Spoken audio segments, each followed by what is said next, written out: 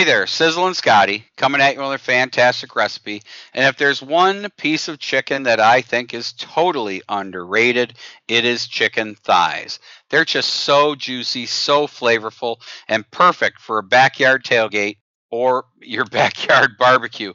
Sorry, we use them at our tailgate and people eat them right up. Put them on a stick and have at it.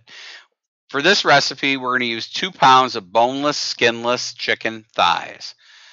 We're going to use for our marinade 3 tablespoons of olive oil, 1 tablespoon of brown sugar, 1 tablespoon of balsamic vinegar, 1 tablespoon of Dijon mustard, a tablespoon of soy sauce, 1 teaspoon of lemon pepper seasoning. Get that right in your spice aisle.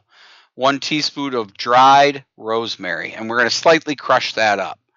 1 clove of garlic minced. Now, combine all the marinade ingredients well in a small bowl and then place them in a freezer bag. Add the chicken thighs and allow those to marinate for at least 4 hours, if not overnight.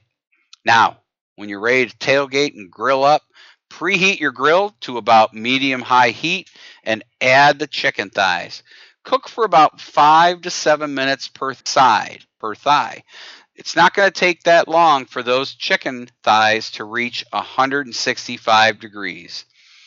Let them rest about 5 minutes before serving up, and these are fantastic. You can also slice these up and use these as tacos.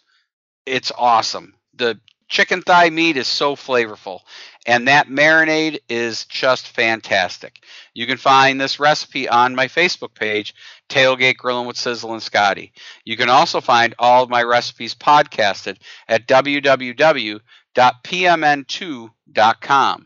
Until next time, this is Sizzlin Scotty.